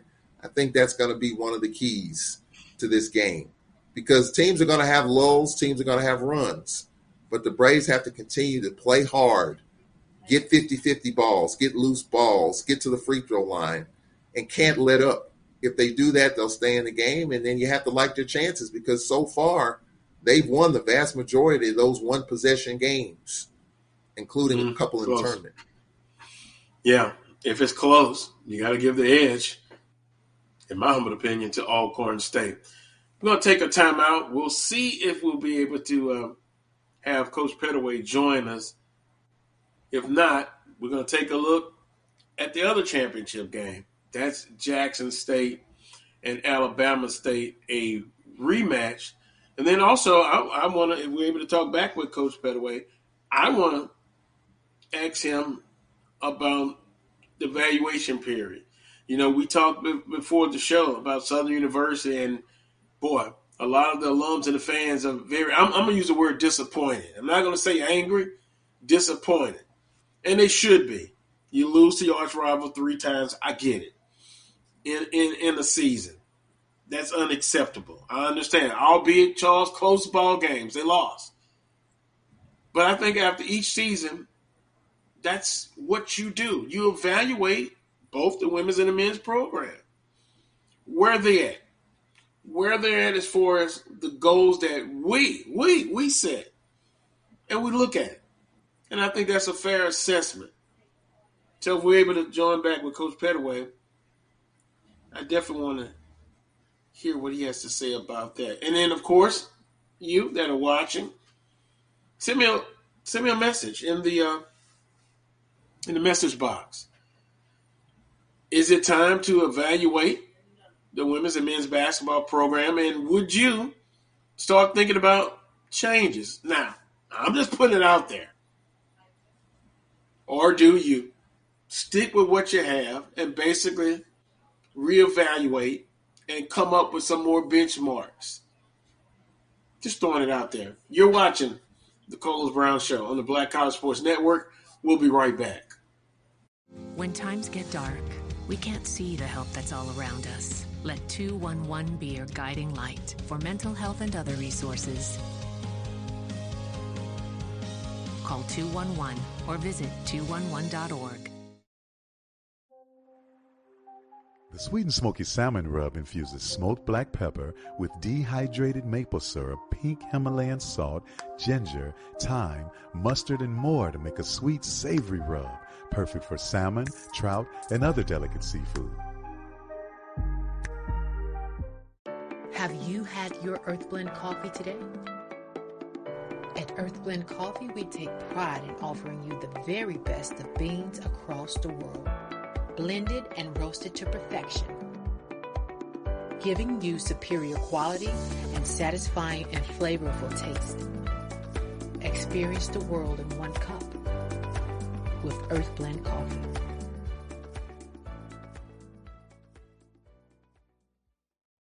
Let's face it, shopping for insurance can be time-consuming. That's why when it comes to your auto, home, and life insurance needs, make things simple and trust the experts at Allstate. They will help you get the coverage that fits your needs while helping you bundle your life, home, and auto policies. Bundling saves you money, sure, but it also saves you time, so you can enjoy the things that matter most even more. Contact me, Tammy Haynes, your local agent, for a free personalized insurance quote. Allstate, are you in good hands? From novice to aficionado, find yourself here. High quality cigars plus personal customer service. Slow Burn is Waco's only mobile cigar lounge, featuring a meticulous, curated collection of premium cigars. Visit our website, www.slowburnwaco.com. That's www.slowburnwaco.com. You see Head and Shoulders...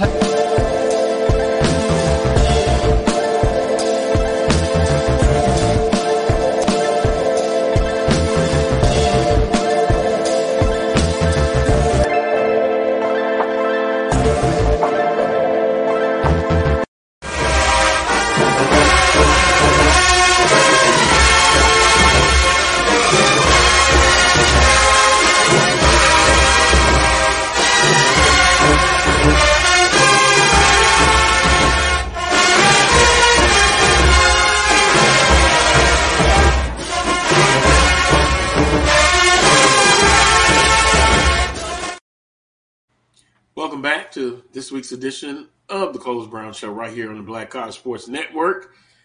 I'm joined by Charles Edmond of the Alcorn State Radio Network. Charles, 2022 SWAC Tournament Basketball Championship on the women's side, Jackson State and Alabama State, a repeat of last year's tournament finals. I'm just going to say right off the bat, Alabama State has a shot, but at the end of it all, let's see if I'm wrong. Let's see if I'm right. Jackson State, they take another championship, and they go undefeated not only in the regular season, but in the SWAC tournament. They've taken the best shots, and I'm sure they're going to get another shot from Alabama State. But I think Alabama State, they've got the inside post presence.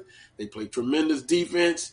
The defense on the perimeter, I saw them yesterday evening just do a well of a job, and they are a solid, solid team. Jackson State wins it at 1:30. The game with Alabama State, Jackson State will win this ball game, in my humble opinion. Yeah, I think it's going to be a barn burner. I think Alabama State's probably a little ticked off that they have to keep going through Jackson State, and everyone's talking about Jackson State. I think Alabama State's going to try to get physical. I think it's going to be a track meet. And I think Alabama State has the quality and quantity in the post to be able to maybe neutralize just a little bit Amisha Williams Holiday. I mean, there are times, and I've seen this with Jackson State, there are times in which, and I know they rely on her so much, that she's not quite as engaged and as energized. I think she's just worn down at times during the game, and Coach Reed has to take her out. And so Jackson State's not quite as effective, especially in the low post. That's why their perimeter game is so good and their mid-range game is so good. But Bama State's going to have to find a way to neutralize Amisha Williams just enough. And Alabama State, they've got some players that can hit from beyond the arc. I mean, when we went to Montgomery, they had like 9 threes. If they do that, if they're able to make their threes, put a little pressure on Jackson State in the perimeter to score, then I think they can collapse on Williams a little bit and even the post. So they'll be willing to give that up and make Jackson State make shots. But Jackson State's proven to win any way you want it. I mean, it was a high-scoring game against Texas Southern, a game that they ultimately won. But again, this team is battle-tested. They've been challenged. And I said that was going to happen, and I think for Coach Reed, it's probably the best thing could have happened to him because it was a cakewalk the first half of the conference play. but they've been tested. Alcorn has tested them. Pine Bluff has tested them. It's been a test in the tournament. Southern led by 7 yesterday with 3 minutes left in the third quarter. So they've been tested, they've been pushed, but they've responded, and that just shows you a battle-tested team.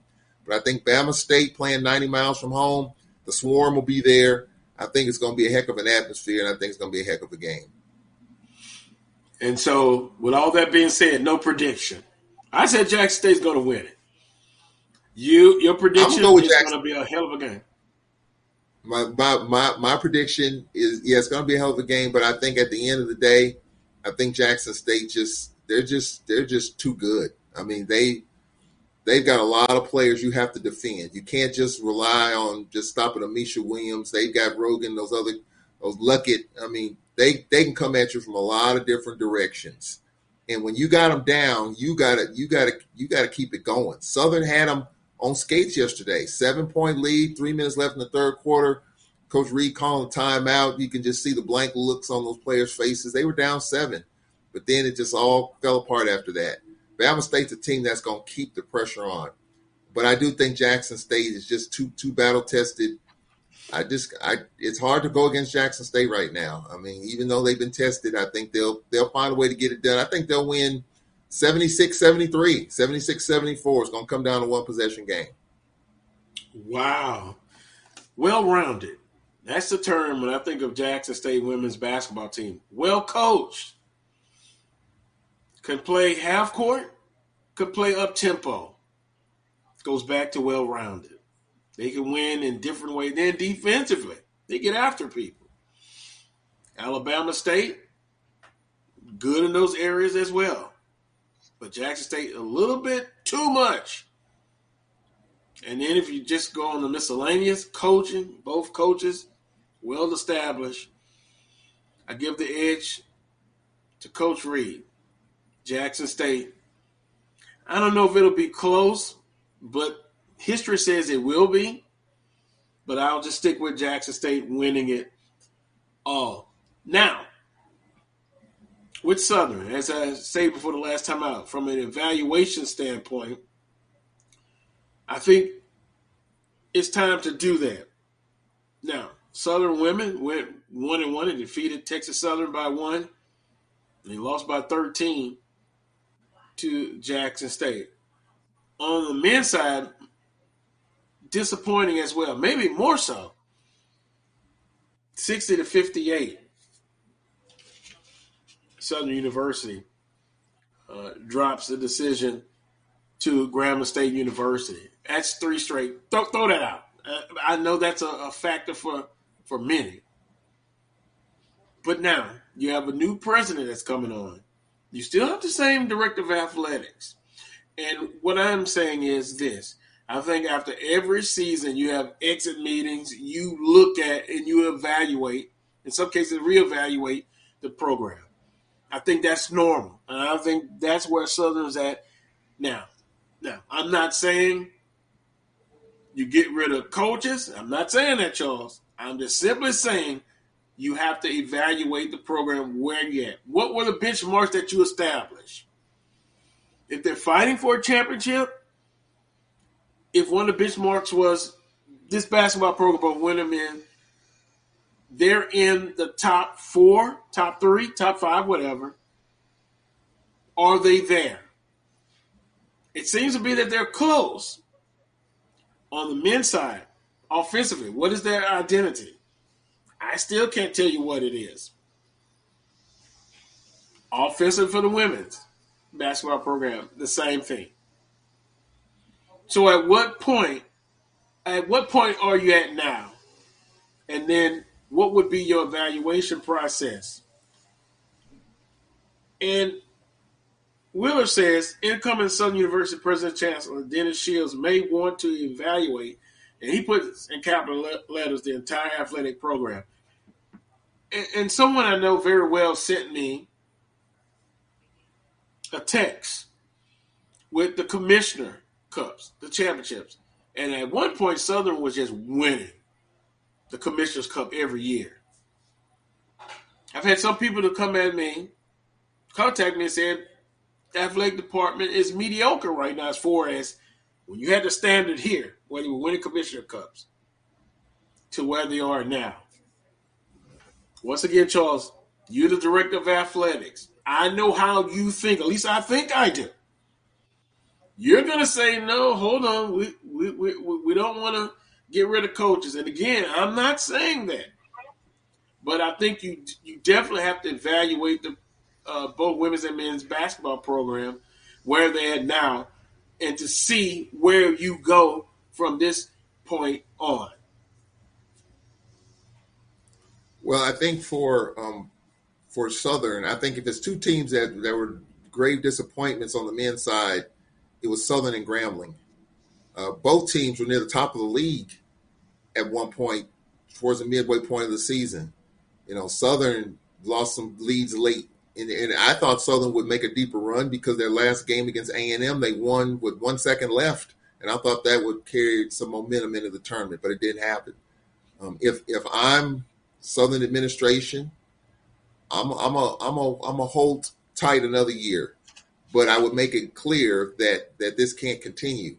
Now, however way that trickles down as far as what the head coaches are going to do, who knows? But clearly, from the women's side, you got to compare to what Jackson State's done. Southern's got to get some bigs, got to get another Southern has to get an Amisha Williams, someone who's long, lanky, athletic, that can just get to the front of the rim. I think Southern's got to improve in the post. I do think Southern has the shooters, in the backcourt to kind of match up a little bit with most teams. But the difference is in the low post. If you don't have a post game and Jackson State's the standard with that, you have no chance. So I think that's on the women's side. That's what you got to look at. And for the men, to me, it's kind of a head scratcher. Just someone who follows, these teams, how Southern could just fall off the map like they did. I don't know if it's been some injuries. I don't know if players hit the wall. I don't know if it's coaching. It's kind of a head scratcher to me, because, Woods can coach. We know that. I don't know if the talent has fallen off or if it's injuries or just attitudes. Landon Bussey talks about it. So many factors that are involved with this thing. When you're winning, it's so many factors. When you're losing, it's so many factors. I wouldn't make any changes if I'm the administration right now, but I would make it clear that this cannot continue another year. Because we know the politics of this, Carlos. When you bring in a new president, it trickles down the line. And then, from AD on down to coaches. If you haven't won a championship recently, things can change rather quickly.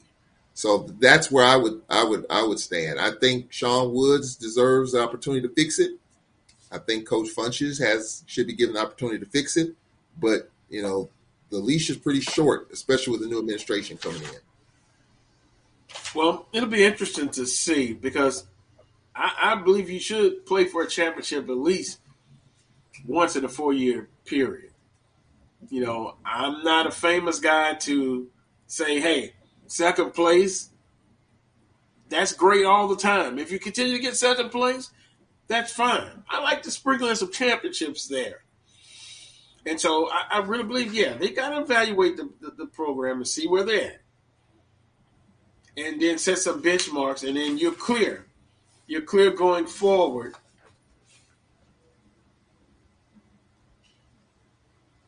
Going forward, you have to set those benchmarks, and you've got to do well. You really do. And you also have to just look at where the conference is now. You look at Alcorn. We're going to lose 3 seniors. Linnell Henry, Justin Thomas, Linnell Henry, a Prairie View transfer, Justin Thomas, and Darren, 3 high-impact players, okay? You look at Texas Southern, they're going to lose a couple of seniors, all right? So now you look at Jackson State with a new coach. Grambling is going to retool. So I think with the exception of maybe TSU, the conference is kind of up for grabs, I think. Alcorn did terrific based on where they were picked to finish, but we're losing 3 quality pieces, and we're going to have to retool a little bit. Everybody's got to retool. There's going to be some new blood in the conference. So what you don't want to do is blow it all up and have to take a step back. But right now, I think the conference is in flux on the men's side, and then on the women's side, it's very clear. it's Jackson State, Alabama State, and pretty much everybody else. I mean, I thought maybe Techland would get to that next layer. Don't know if they're there yet. Coach Cooper was very disappointed in some of the execution down the stretch in their loss. They missed 3 layups. They missed some free throws. And even Cynthia Cooper said it after the game, we just got to be able to get some posts that can rebound. If TSU gets a couple more rebounds, it might have been a different story. So on the women's side, it's Jackson State. I think Bama State's still going to be good. And then who's going to take that? Who's going to take that number 3 reign? I think that's going to be an important thing. So Southern has been there, but then they faded. They're there, then they're not. For the men, they've been there most of the time, but then they faded. So I think right now the worst thing you can do is blow it up, because if you blow it up, I said it, most of the time you take steps back. Sometimes not. Jackson State football is a classic example how you didn't take a step back. Year 2, in terms of football, Jackson State football won the whole thing. Lost the Celebration Bowl, but I didn't expect that this year. So there are some rare exceptions, but most of the time you do take a step back when you blow it up. Is it time to blow it up? I don't think so. But there are some people who feel like a change needs to be made, especially with a new administration. We'll see what happens. But me personally, I think you give it one more bite at the apple. You give them one more year to fix it, to improve, and to be at a championship level. See, it's good you can sit back on a show like this and put on your AD hat. And I think they both come back. I think you set the parameters. You set the benchmarks clear. This is, as administration, this is where we should be. If it's A, B, C, and D, these are benchmarks, whatever those are. And you're crystal clear about where you stand now. This is where we need to be. And if we don't, then we'll have to make changes. And again, I'm not saying you have to make changes this year, but it's got to be crystal clear where you're at now and where you're going. And I guess it's disappointing because you're close. And then speaking of the women, looking at their roster, they've got some height. They signed some couple of 6'4" young ladies. They're just young, inexperienced. So the pieces is there. On the men's side, the last couple of years, every year they turn over and bring in a lot of transfers. You need to sprinkle some of the high school players to get in. And so next year you're going to be losing some seniors. You got to do it all over again. And if you continue to do that, at one point do you have to say, I've got to have some success. Success meaning a championship. Hell, I'll even settle for getting to the final, the tournament championship. Throw in a regular season championship. They were close. They faded at the end. But at the end of the day, you're going to have to be able to show some success. Charles? And you add to the point that you got two right on the men's side. Valley's looking for a head coach. Lindsey Hunter resigned in the last 36 hours, so Valley's looking for a head coach. I interviewed Dr. Jason Cable the other day. He's going to be tempered, and he's going to take his time with the evaluation and recruiting calendar within the next few weeks. The Alabama State will have another coach. He should. So take your time, Dr. Cable. Yeah, you add to that. I do think, and I've said this on the record, George Ivory was named interim head coach at Valley. I think George Ivory should get the gig, to be honest with you. I know some people would think he's beyond his time. I think if George Ivory takes that Valley program where he took Pine Bluff, I think Valley folks would love it. And a lot of people might not know George Ivory. Huh? What about outside the box? What about a fresh hire? Or is it a perfect fit? Or is it about being the perfect fit? Yeah, it's. I think for Valley's situation, I think that they understand, and their athletic director is going to be retiring, so that administration is going to be turned over. They're going to be looking for an AD as well. So I think that goes along with it's going to be probably somebody young and fresh. But when you look at where the conference is right now, the Alcorns of the world, the Texas Southerns of the world, the Southerns of the world, I mean, that were really good at times. Do you take steps back, just like what we talked about, when George Ivory, I mean, I don't know if he wants to gig or not, but if it were me, I would give him a shot at it, because I think that he can build that program to something better than what Valley is right now. He took a Pine Bluff program that was down, and you saw what he did with McKnight and those other players that they had over the years. Pine Bluff was a consistent contender for the regular season, and they did win championships. So I think if you look at that, and I think George Ivory wants to be there, I think, he's a guy that understands the Valley dynamics. He understands recruiting, the JUCO recruiting ranks in the state of Mississippi. I think that's what you need. Now, is he a kind of old hat? Yeah, he is. And so if you're willing to start over, sure. And unless you get a spicy hire that can come in and hit the ground running, put his boots on and run with it, then fine. But I don't know if that's out there right now. I think George Ivory is set up for that job. I think he will do really well, better than where Valley is now. A lot of people might disagree with me, but I think George Ivory should get that job. And I wouldn't even be surprised, Carlos, and here's another thing, and this is not going to happen, I don't think, but why not make George Ivory like Bethune-Cookman's coach, Reggie Theus, basketball coach / AD? I think George Ivory would be well served, and I think he would do well for the program. He'll do well for athletics. And I think he would save a few dollars in doing it. Now, is it efficient? But I think for a Valley situation, I think that would be a safe deal. And I think he would improve the basketball program, that product. And I think Valley folks would really like George Ivory. I think he's a good dude. He's a good coach. He's proven that. Why not? Why not? Because basketball's improving. Bethune, FAMU, I mean, they fell off. But, FAMU was one of the hottest teams in the conference. So you got to look at where you are. You don't want to take any more steps back because you might not get back there. I've said that. It's tough. It's tough to get back there when you fall back because other teams are going a little faster than you are. So I think George Ivory can get on his bicycle and get players in there and make Valley better than what they are right now. Well, I'll end the show on this, Greg. And he put this straight to me. Carlos, wasn't this the goal to win championships when hired? Yes. Time to move on.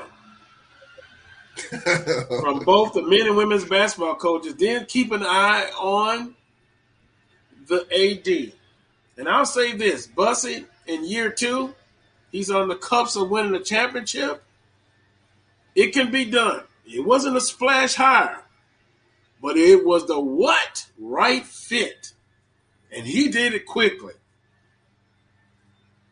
So on that note, the evaluation will come. Southern men's and women's basketball programs. You got to do it. Want to thank Charles Edmond, Coach Henry Miller, Coach Van Pettaway.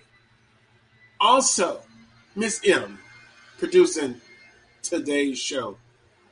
As always, the Coles Brown Show right here on the Black College Sports Network from 11 a.m. to 1 p.m. Central Standard Time. Make sure you tune in, like, and subscribe on YouTube, Twitter, Facebook, all of the social media platforms.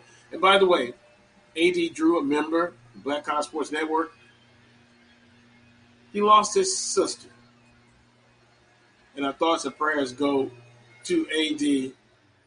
and his entire family, and him as well. Until next Saturday at 11 a.m. for the Coles Brown Show right here on the Black College Sports Network. Until that time, peace and God bless.